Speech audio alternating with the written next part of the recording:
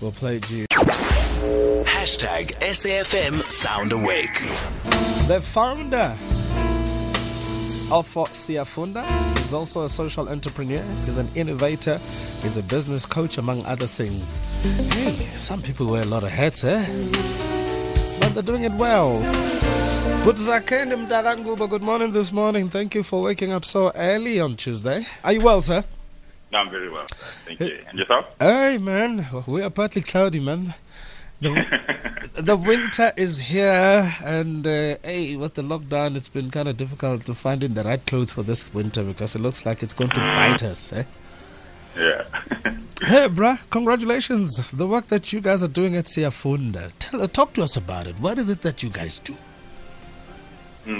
Well, what we're trying to do basically is to lower the barriers of education in South Africa. So our country is quite diverse in a lot of ways, and sometimes it's a good thing. But when you look at access to opportunities, it's still very much divided across privilege. And having sort of been grown up in the township and gone to public school, I know very well what that means. So one of the things that we try to do is to try and bridge the divide digitally. So firstly, we work with some of the best teachers in the country to develop digital content, particularly for math and science. We started with math and science, but now we're moving also to other subjects. So that material is video, text, and also aggregates a whole lot of other content and make it available for learners, particularly in rural and township environments. So, this obviously was inspired by a lack somewhere. Teachers, books, libraries, your labs as well? Yes. I grew up in Mlazi. So I think for my last 2 years in high school, grade 11 and 12, we didn't have a maths teacher. So I got 4 distinctions and then I still failed math, which meant, obviously, as you know, that I wanted to do BCom. I wasn't able to get in that year. So what I did was I enrolled in a finishing school, upgraded my math, and after that I was able to get in at UCT. So it's quite alarming how something as simple as having a math teacher or having a resource as a textbook or, that can radically change someone's life. So that availability of a resource in a year after my matric allowed me to go from a guy in the township to being able to study at UCT, which is basically what made the difference as I'm talking to you here today. So there's so much potential that gets wasted and that gets lost along the lines in our township and rural environment. So, looking at my journey, I wanted to find a way to change that. And so that's why it's largely been about, our focus has largely been in rural and township schools and seeing what we can do in that space particularly. You must have come as a lifesaver for particularly people in the rural areas where the issue of electricity is still a challenge. Electricity, internet, there's still so much that we still need to do. There's vast difference that you get when you are going to places like in Uganda, for instance. We've gone to schools so one of the things we do is we go in and we set up Wi-Fi infrastructure so that learners are able to get access to our digital library. So the Syafunda digital library is basically a technology we've developed, which comes preloaded with all the materials, so the videos, the books, the past papers, everything. And we create a Wi-Fi infrastructure around the school. So learners are able to go in and they download that material. But what we find is when you go to these areas, and so we also distribute tablets. So we give the school about 50 to 100 tablets to allow them to basically use those on a short loan basis. So during training, you can see that some of those learners have actually never touched the tablet. Yeah. And you can see the fear. Some of them are shaking as they're touching it because they're not quite sure what to do with it. And something as simple as registering on a platform can take a while. So you sort of have to get a better understanding of the people you're dealing with. But that is a big difference, is that you start to see that if we really want to change the status quo, technology is going to be a way for it, but there's still so much work to do in terms of availability of resources, availability of training, not just for learners, but for teachers as well. And also just taking these resources and making them, shifting mindsets, especially in those spaces, and making them accessible is one of the keys. Wow. I mean, I can imagine some of us were intimidated by a simple desktop. With these youngsters, it's even worse. It's because, I remember the first time I had a computer was at UCT first year. And I remember struggling to find the queue. And I had to suddenly now go from never having used a computer to now having to type 2,500 word essays and doing tutorials and everything online. And that's part of the problem, right? That our learners are not being prepared enough for the harsh environment of university. So you see the university dropout rate and how much our learners struggle. So one of the things that we're going to have to do is really start to try and embrace technology at an early stage and start working with those learners early on so that at least they're familiar with this kind of technology and they're able to then not be overwhelmed when they get to that level. Yeah, I mean, this is one gap. When you fill it properly, you can make a very big change, eh? Definitely. And that's why we wanted to operate in this space. It's education, so it's got a lot of challenges, but it's definitely it's a worthy pursuit and something that we're very proud of. Let's talk gadgets now. Obviously, you mentioned tablets. Obviously, you can't give them to everybody. Some people are going to be left out somehow because of availability. Young people with cell phones. Not everybody has a smartphone. In terms of accessing the content that you provide, people with, I don't know, for lack of a better word, a phone that is not so smart, as it were, how do they go about accessing the content that you produce? So our platform is basically accessible to any device that picks up Wi-Fi. So it could be the most basic phone, as long as it picks up Wi-Fi, whether it's phone, tablet, or laptop, you're able to get access to it. With the cell phone industry in South Africa, we haven't, I think when we started around 2014, there were still a few Blackberries in the market. But we started seeing a sharp decline in that. So I think, particularly in South Africa, because of the availability of cell phones and the cell phone contracts, it made it affordable. What you're finding is that the phones that are available to learners, if they do have a phone, it's usually a smartphone. Right? You hardly find the phones with no Wi-Fi functionality at this point. I still have my Skadlemba, brother. You still have your Nokia 3310. Yeah. So what we try to do, because that is a reality, right? So we that's one of the reasons why when we set up a network in the school, we don't just set up a network, but we also give the school 50 to 100 tablets. Right. So one of the things we do is we ask learners to bring their cell phones during registration. And then we start to look at the stats during registration and seeing how many learners in each grade would have a phone. And that helps us determine whether to give the school 50 or 100 tablets. So those tablets stay in the school on a short loan basis. So learners during study period, they can actually go to the principal or to whomever or to the HOD, and they could borrow those tablets and be able to use them.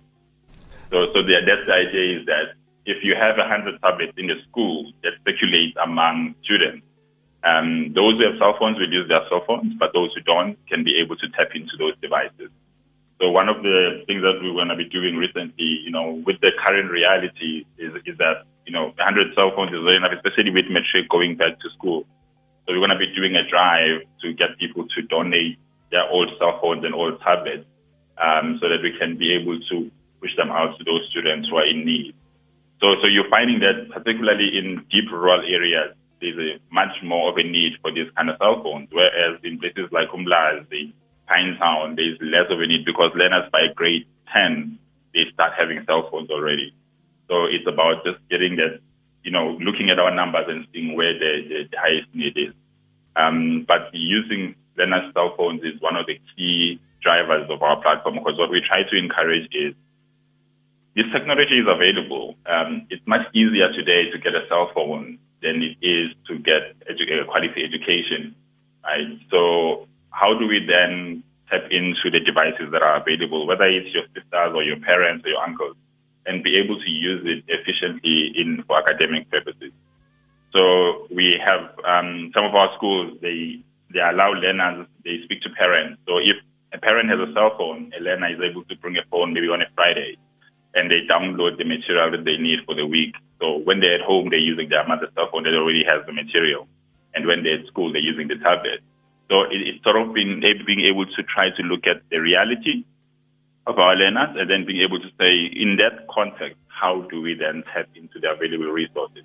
Not just of the learners, but also the people around the learners. Question is, where were you when I was in school? Zakheni? Obviously, what you're talking about requires huge investment. Really, and you're talking big bucks here. Where does the money come in? Are you doing it on your own, or do you have a partner you are working with to be able to provide these much needed resources? Yeah, you're right. It definitely requires a lot.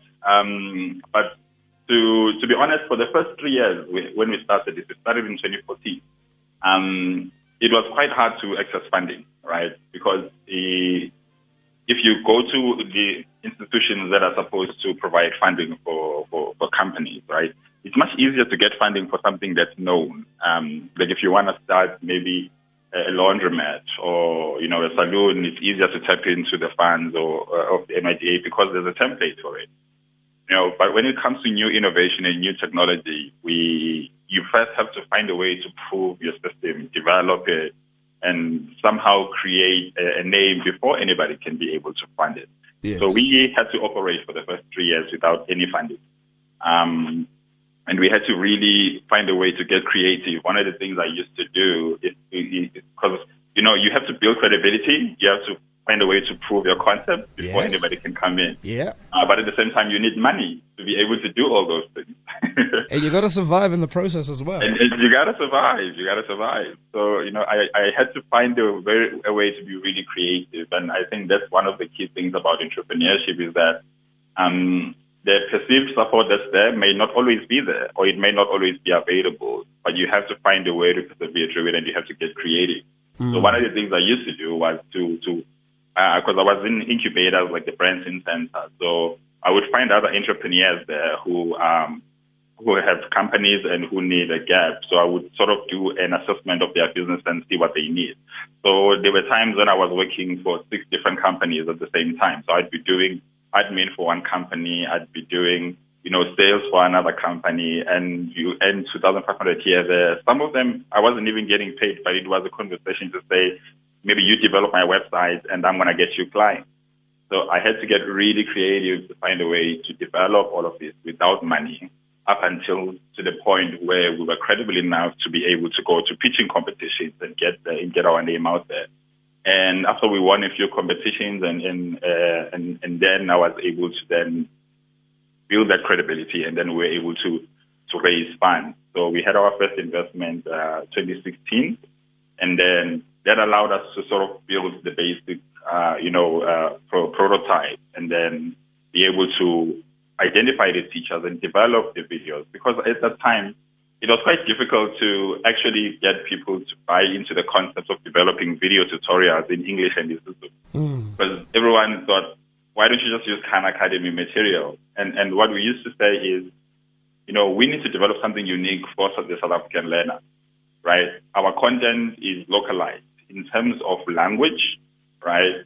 Because the reality is learners use English as a second or a third language. So we have to actually break down the language barrier and be able to bring down the content to their level. But at the same time, the context needs to be relevant so that learners are not just cramming the content, but they're able to interact with it. So making examples relevant to a learner who's coming from a rural environment, For instance, if you're explaining science, in most of the books, it'll tell you about things that are completely irrelevant to a learner in that context. But what we try to do is simplify it as much as possible to something as simple as if you're at home and you're chopping onions, you're increasing the area surface. If you're making sugar water and you're using a spoon to stir, that's a catalyst because it facilitates the rate of reaction but doesn't get involved. So you really have to bring these abstract concepts to the learner's level, to the concepts of their lives, so that they're able to understand it. So now when you're going and you're pitching that and you're saying, we did manage to develop video tutorials where we code switch between languages, people are just like, yeah, but English is the official language. How is that going to work? So we had to really sort of believe in that. I mean, we had a lot of people that we respected in the industry telling us that this was not a way to go. This is wrong. We are dumbing down learners because or we're not teaching them by code switching. And funny thing is, now that's actually the direction that the department is going in, and it's something that we started 5 years ago, right? So now everyone's mindset is actually shifting, because the reality is, it's more about understanding the concept. Once a learner understands the concept, because when you code switch between the two languages, you are teaching in English, but at the same time you understand that when learners hear the word friction, you have to be able to explain to them in what is friction, and then bring it back to English so that they understand the concept and they're able to translate it. So it was quite tough being able to push that kind of radical thinking and be able to get funding at the same time and get the support. But wow. I think we had to be really persistent, because we knew that this was the way to go, partly because, if you go into any radio program, or you go into any of the extra class programs, or any of the schools where the teachers are getting outstanding results, and you look at how they're doing it, it's exactly this concept. They code switch between languages, and they localize their examples, and they make it relevant to the learner. But somehow, as much as that was happening in some of the classrooms, it was missing in the digital space, and it was missing in the mainstream media, and that's what we wanted to bring. I'm fascinated by the way you're able to bridge the gap between languages, but at the same time you're able to marry concepts and make them make sense, so much that when a learner is confronted with an English news question paper, they'll be able to really understand the instructions and give the required information. I mean, that's a system that used to be used then. It sort of like fell by the wayside, and you brought it back, and it makes a lot of sense to me now. Yeah, we got to stick to the basics. And because you're right. It is basically a system that was being used. I mean, if you look at and you work with experienced teachers, and the ones who were basically teachers who've been in the system for 20 plus years. And, that's precisely how they're doing it. So we have to be open-minded enough to say what we've been doing and this new way of doing things is not working. And we've seen a decline in learner performance throughout. So we should be open enough to try new things. And even if it means something, sometimes bringing back some of the old things to say, how do we, instead of reinventing the wheel, how do we bring it back so that at the end of the day, our learners benefit from it and they're able to. Interesting. Now, let's talk content producers. Obviously, you're talking maybe retired teachers, teachers you are probably bringing back into the game. Is it only academics, or is it also professionals as well, to have the kind of rounded student, as it were, so that when they hit first year, if they hit it as a rounded person? Mm-hmm. So in terms of the content development, when we were doing auditions, we actually tried that aspect where we interviewed. So we looked at the department's top performing teachers, and we looked at the teachers who run radio programs, holiday camps, and we interviewed a lot of them. And what we found was that that included university professors, by the way. But what we found is that teachers who are not currently in the classroom tended to be a little bit not up to date with the current classroom dynamics. Mm-hmm. So for us, it became a rule that we are not going to work with retired teachers, because the context and the content has changed so much that we needed it to be relevant, right, for that particular time. So we worked with the most experienced and the most performing teachers, but who are currently in the class. Because also those teachers needed to work with the subject advisors in terms of making sure that the curriculum was on point. So you found that retired teachers, there's some concepts that we knew that we were not quite familiar with. So they had to be relevant. And then in terms of the content, so we started with math and science. And then in terms of developing the video material, because sometimes you got to look for the biggest problem and then say, that's what I'm going to tackle head on. Right? And that was, for me, what I believe was the main barrier for learners getting into university. If you don't have math and you don't have science, it limits your options. So we wanted to fix that problem first. And then after that, we started then partnering with other publishers and other content providers to bring in more content. So currently our platform has got all subjects. In terms of the video material that we've developed, it's math and science, but it also has past papers, books, study guides, audio material. So all the podcasts from different radio stations where teachers come in to teach, we've also collected all that material and we put it up in our platform. And then put it up as well on the digital platform. So, and what we've been doing now is putting together, so beyond academics, right, is to now we're putting together a library of additional content focusing on entrepreneurship, financial literacy, as well as health and nutrition. So that's some of the areas where we're branching out into.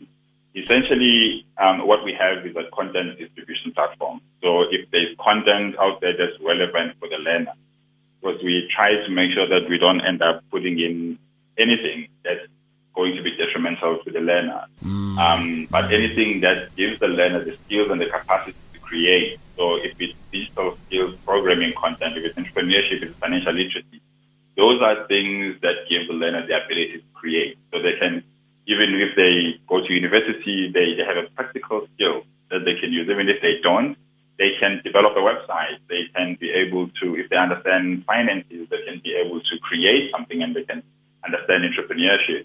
So what we're trying to do is to say, beyond academics, what other material can we put up there? Zakheni, would I be correct that you guys were ready for COVID-19 long before it hit? Because obviously, this is the way everything is going. In theory, we saw that we didn't really see it in the context of a pandemic, of course. But we try to look at it from a point of, you got to think 5 years ahead in your planning. In anything you're creating, it's not so much about the current reality, but you got to be able to foresee what's going to happen. And for me, I looked at the mobile technology space in terms of what are the current challenges and how is that going to proceed moving forward. But when COVID-19 came through, it did create, it did validate in a lot of ways what we've been trying to do. And it did help facilitate the shift in terms of thinking and even with the department and with teachers, because a lot of it has been about, things like cell phone policy, right? So you have schools that don't allow children to have cell phones at all. And so we've sort of been trying to preach that, to say, listen, there is a way to allow learners to use these devices in an efficient way without it disrupting the school environment. Absolutely.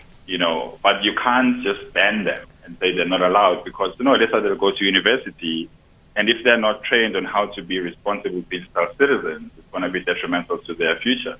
Quickly talk to us about publishing issues, because obviously there's a whole lot of content. Some people are very protective of, the intellectual property, those type of things. How is that for you? Because obviously you also have investment from other partners, probably in terms of money, in terms of software and the like. In terms of publishing, how is it for you there? How are you managing that space? We go around them. The truth is, so creating content is, there's a lot of content that's out there that you can be able to tap into. So there's content that publishers have, and then there's content that teachers develop, right? There's content in the schools. Some of the retired teachers develop their own summaries. Some teachers just who run extra programs are able to create their own material. So we've got this in two ways. So one of the things that we develop, so we've got content that's aggregated from different sources, different teachers, the current teachers in our schools, as well as different partners within the department. So all the material that's in the Department of Education, as well as other content providers, whatever is open source and is free, we take all of that information, including free textbooks, PISA trackers, and curriculum guides, and all of that material. Zakheni, yes. Yes, this time is very jealous. But I like the way you say you go around it. That's very clever. Lawyer speak there. You're spending time with very educated people. Obviously, I'm hoping this can, be nationwide, because I know you're based in KZN. I hope this can be nationwide as well. And I know that a lot of parents, teachers, and other interested parties would love to know more. It's just that we have a time constraint. How can people get hold of you and obviously, look at the possibilities of spreading this nationwide? Because you've been at this for quite some time. You've got it better. Everybody just woken up to it now because of the pressures of COVID-19. You seem to have benchmarked it to a point, which is fantastic. Obviously, a lot of people want to talk to you. How do we get hold of you for more? Well, you can go to www.syafunda.co.za. So the Syafunda is Syafunda. It doesn't have an I. So through our website, you can be able to send us a message, or you can basically all our information would be there. So the website again is www.syafunda.co.za. Mdagababa, power to your hands. You and your team are onto something good. You have been having it. You've been doing it. And we like that idea. Thank you ever so much for joining us, because we'll talk a lot more, because I think there's a whole lot of possibilities here, and more talk will be needed. So thank you for joining us, and wishing you success and more investment in your endeavors. Definitely. No, thank you. Thank you for having me. Thank you for joining us. The founder of Syafunda. He's a social entrepreneur, innovator, business coach, and the likes. Zakheni Ngubo. #SAFM Sound Awake.